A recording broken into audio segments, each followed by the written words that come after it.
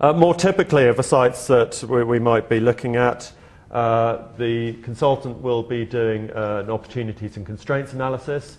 So, for example, a site like this, we'd look at the wider area, what local services there are in the area, what the local transport accessibility levels are, because that can help us determine the suitable density for this site.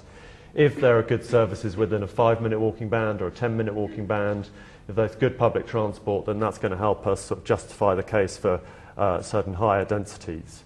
But we need that wider picture stuff, we need that understanding of the broader context in order to inform robustly our proposals and our business case.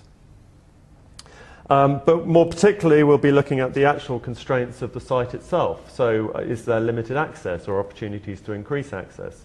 Are there any constraints, such as in this case a railway siding, that may create a barrier? There may be a ransom strip that's needed to be retained for access to the railway. So suddenly your site's not as big as you thought it was.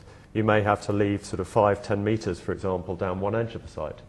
But there may be fantastic views out to the north that you can exploit in terms of land value. Again, we've talked about it in terms of Kilnhurst. How can we maximise the value of our return by exploiting the views out to the river and the landscape beyond?